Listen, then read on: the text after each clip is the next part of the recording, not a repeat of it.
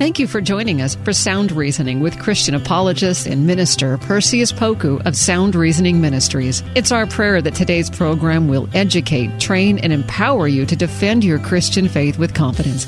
Perseus has his bachelor's in history and a master's degree in apologetics. We hope you enjoy this time of equipping so that you can answer questions to defend your Christian faith effectively. Now here's Perseus Poku on Sound Reasoning. Welcome to Sound Reasoning. I'm your host, Perseus Poku. As always on Sound Reasoning, we like to talk about doctrinal concepts and things that would help the everyday Christian. Doesn't matter if you are a pastor, a trustee, a deacon, a layperson, Sunday school teacher. All of us have been commanded by God to not just divide his word, but to divide it correctly. And in today's society where pluralism abound based on relativity, in other words, what's true for you doesn't have to be true for me. There's no objective truth. It's always refreshing to come across a publication, a book, a journal, an email that actually gets us back to the sound doctrine that the Bible exhibits. And today we really wanted to touch on a book that I had a chance to peruse, and it's called The God Who Gives. And in this book, it brings us back to God's plan for our lives and how we all got here in terms of a word that many churches don't even talk about, which is sin. And the truth is, if we don't talk about sin, then we are leaving out the core part of how this whole thing came about in terms of the fallen world and in relation to God's creation.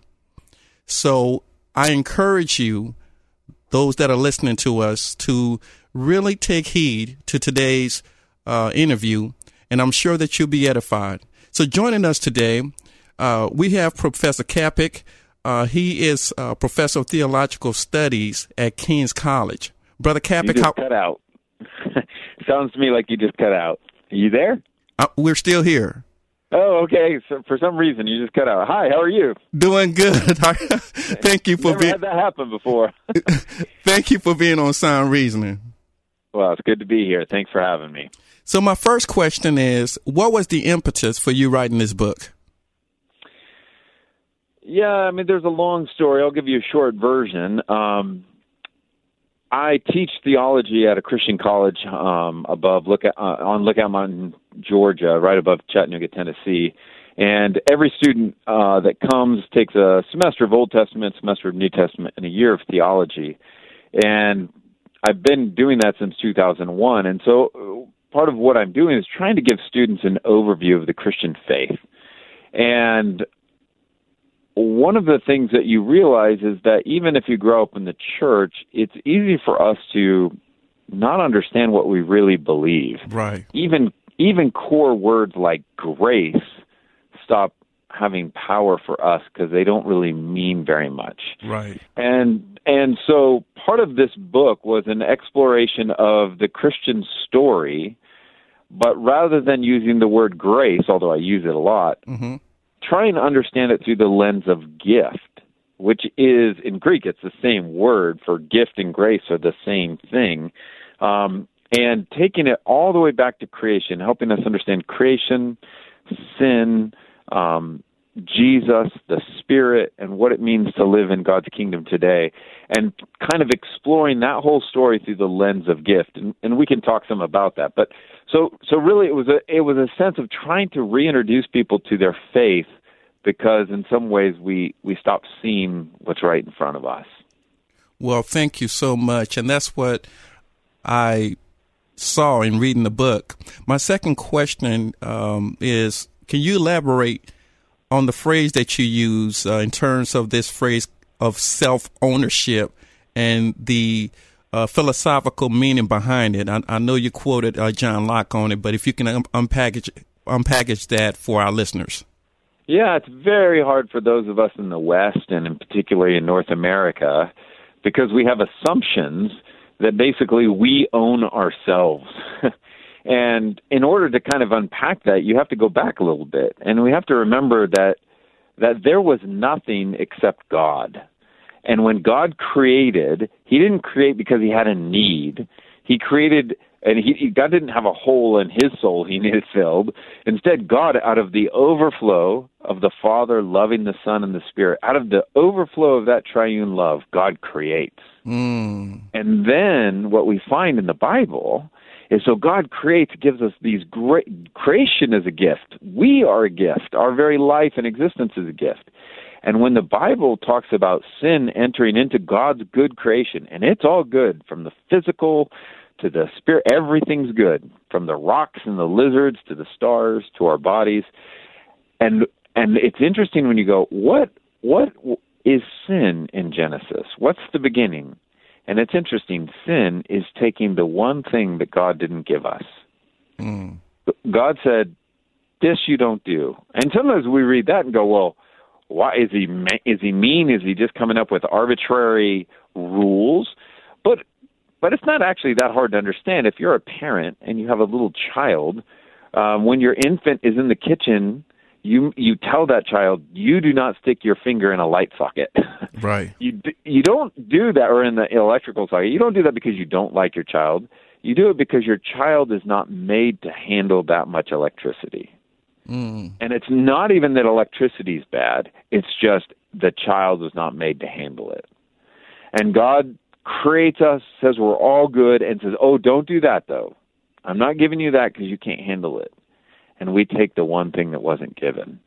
And that starts the story, and that is the beginning of, I own myself. I'm not owned. And the reality, and for good reasons, that language of ownership rightly is pretty difficult for us to understand in any healthy ways because of the horrific history of slavery in America and racism and legit, just terrible sins. And that's not what I'm talking about, but the sense of God as our creator. We don't own ourselves, though. We've been made with a purpose, and we've been made in a certain kind of way. So we can't just create this on our own. I don't know if that helps, but that's some background. No, it does help, which leads me to my next question. Why are so many people opposed to this biblical concept of being owned by God? Probably because we don't see people as masters the very word master, understandably, again, because of our pretty sad, sinful, you can use the strongest language you want, history, particularly in America with chattel slavery and stuff. Those master is a terrible word because we can't even imagine a master who wants our good and who is benevolent and who loving and is our protector, who is not abusing us, who's not manipulating us, but genuinely wants our good. And that's why thankfully the Bible uses all kinds of imagery, and maybe much more helpfully for many of us, the language of our Father. He's our Father, and he wants our good. Now, if you've come from an abusive home with an abusive father, even that language is very difficult, right? But and so thankfully the Bible gives us various images to capture this is a good God who wants our best, but we have to be careful. Our best isn't what we think it is. It's what our Creator thinks it is. Amen. Amen. Amen. So do you think the core apprehension about God owning us has to do with trust? Oh, yeah, that's a nice way to put it. I think trust is a very helpful word.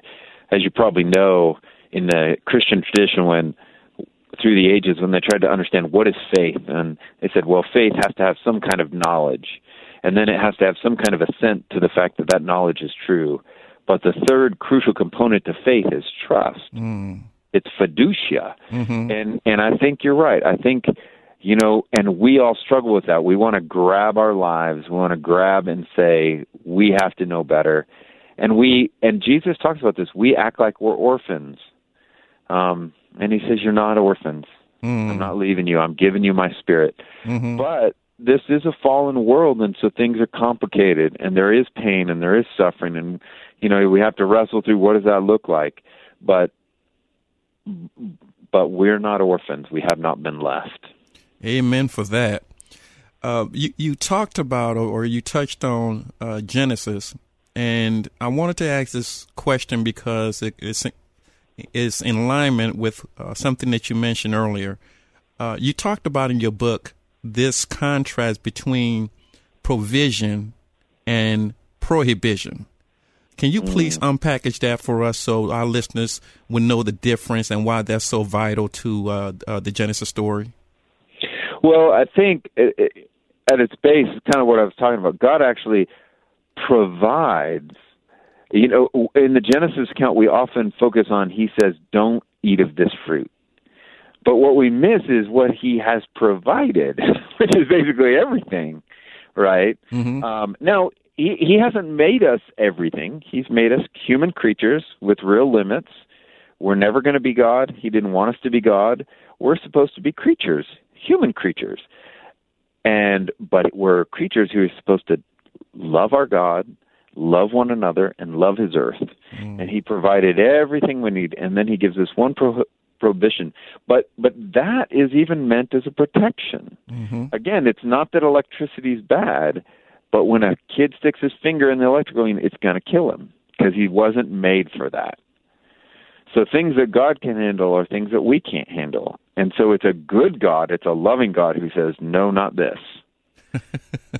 You know?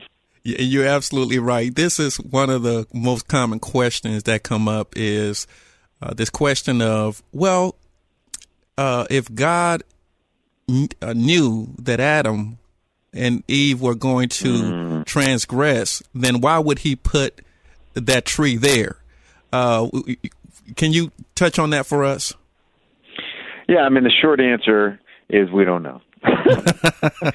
and now, as you, I'm sure, know, in the history of the church, pastors, theologians have wrestled with this for millennia. And it is, I'll just stick with the analogy I have. I mean, you could ask the same thing. Listen, if electricity will kill you, why would you let it in your house? Well, it helps the whole thing work, right? And so this is imagery, right? I do think we have to be a little bit careful because of debates about science and stuff in the last 100 years. Both sides of that debate start to mishandle that biblical text in some problematic ways. You have to ask not what do we in the 21st century think the text should answer, but what questions was it trying to answer? And it's trying to answer who made everything. Right. And is this God good? Right. And it did everything he made. Is everything he made good? And even that tree with the knowledge of good, that is good. Everything's good. Right. The house is good. The electricity is good. And it's going to function a certain way. But it's going to function this way. And if you abuse how it's functioned, then you're going to have problems. But it's a similar thing. I mean, I'm abusing this analogy, but you could go, yeah, someone could die from electrical shock in your house, so no house should have electricity. That will guarantee no one gets shocked. But the house doesn't work anymore. Right. It's something like that. Right. Well, thank you for your response to that. The next question deals with the Hebrew word shalom. And you talk about Great word, isn't it? Oh, amen. It flows too. So you talk about the Hebrew word shalom. Can you tell us what you were trying to convey when you talk about the peace of shalom? Yeah. So as you mentioned, this Hebrew word of shalom, the reason it's important is in the Old Testament, it's a very big word, and there's not, in terms of its meaning, and so we struggle to understand how to translate. Do you mention peace? Do you talk about calm? Do you talk about harmony? All these kind of things. But the reason it matters, I think, is because, for example, for us North American Christians, when we talk about the peace of God, for example, we have reduced it to almost purely psychological categories. In other words, we only think of it in terms of what happens in your heart. And the Bible and shalom is about what happens in your heart, but not just what's in your heart. God made the world in shalom, which meant, yeah, there's communion. We have a heart toward God. toward each other, but also toward the earth. And it's the shalom of person-to-person relationship, person-to-earth relationship, person-to-God relationship. The whole thing works. It's very holistic. And that matters because when sin comes into the world, what we find is the entire cosmos is affected. Not just human hearts, the whole thing. Romans tells us that creation groans, right? Mm-hmm. And so it's interesting. In the Christian tradition, there was a time they talked about Adam, the first Adam, as a microcosm. He's the microcosm. He's the small cosmos. So what happens to him affects the entire cosmos. It's very interesting. And once you understand that, it makes sense that what happens to Jesus then can affect the entire cosmos too.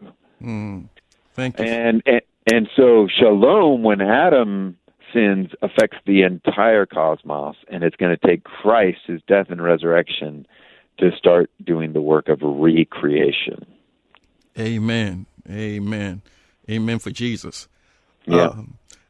So tell us more about this philosophy, which was perpetuated by Rudolf Bultmann in terms of not, or rather ignoring the metaphysics such as demons and angels, and not dealing with it. First of all, tell us about it and how that has impacted us getting closer to God.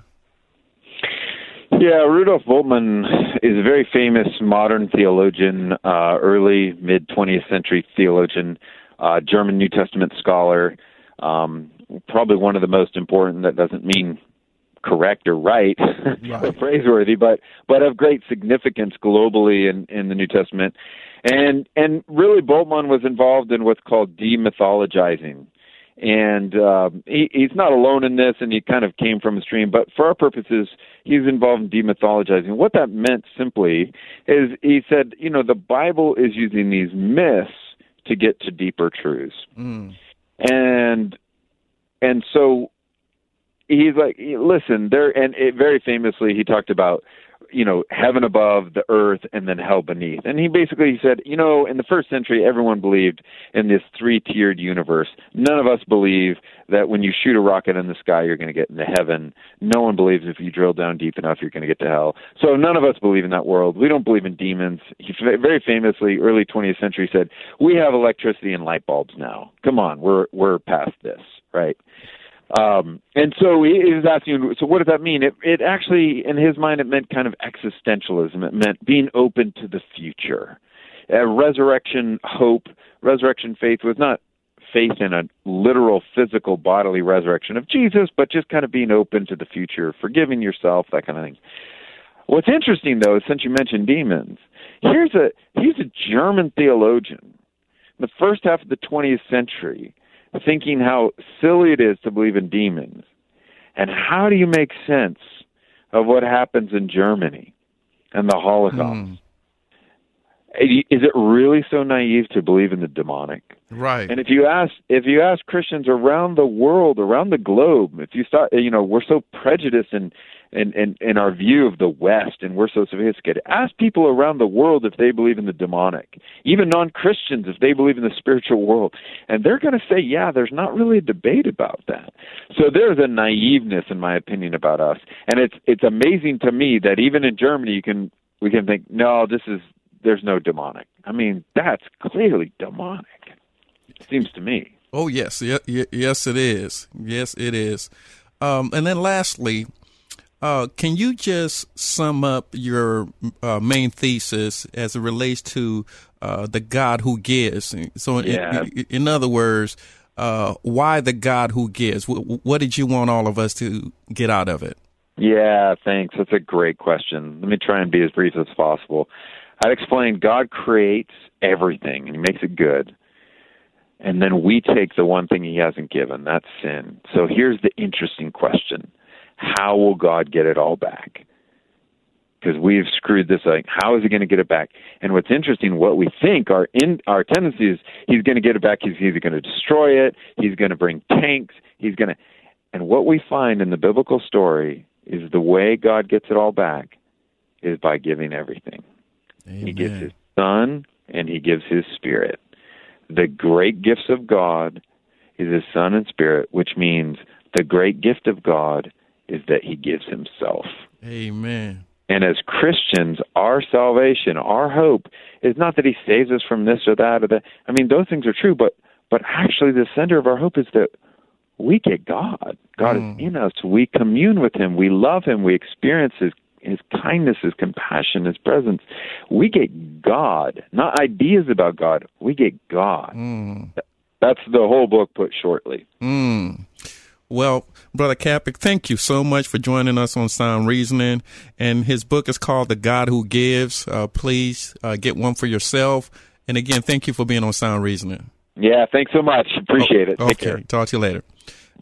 That's Professor Kelly Capick.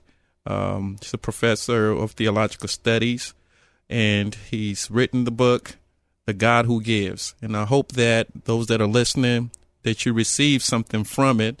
And it's very important that we think about his thesis, which is that God gives himself to us in totality. When we accept Christ, we not only have a relationship with Christ, but we also have a relationship with God the Father, and then we have a relationship with God the Spirit, the Holy Ghost.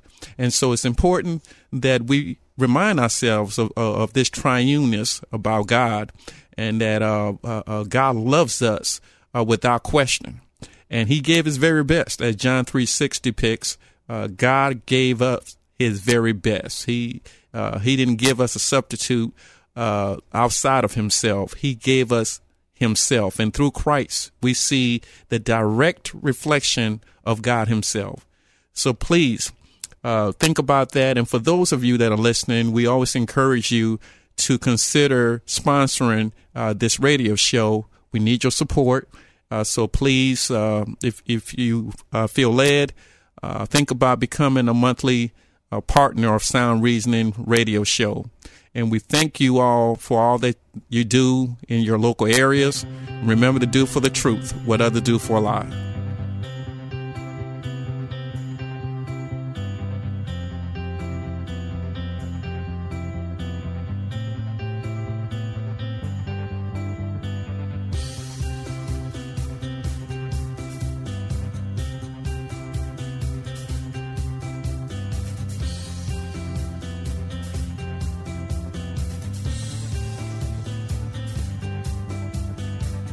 Thanks for listening to Sound Reasoning with apologist and minister Perseus Poku from Sound Reasoning Ministries. It's our prayer that today's lesson has equipped you to share and defend your Christian faith with boldness. Sound Reasoning Ministries offers training in apologetics, biblical studies, and systematic theology.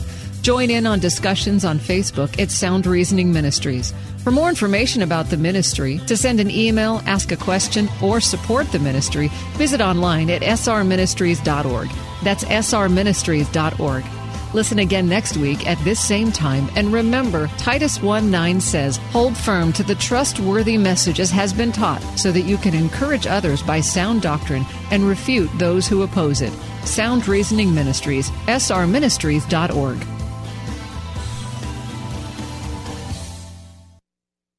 Is life feeling chaotic?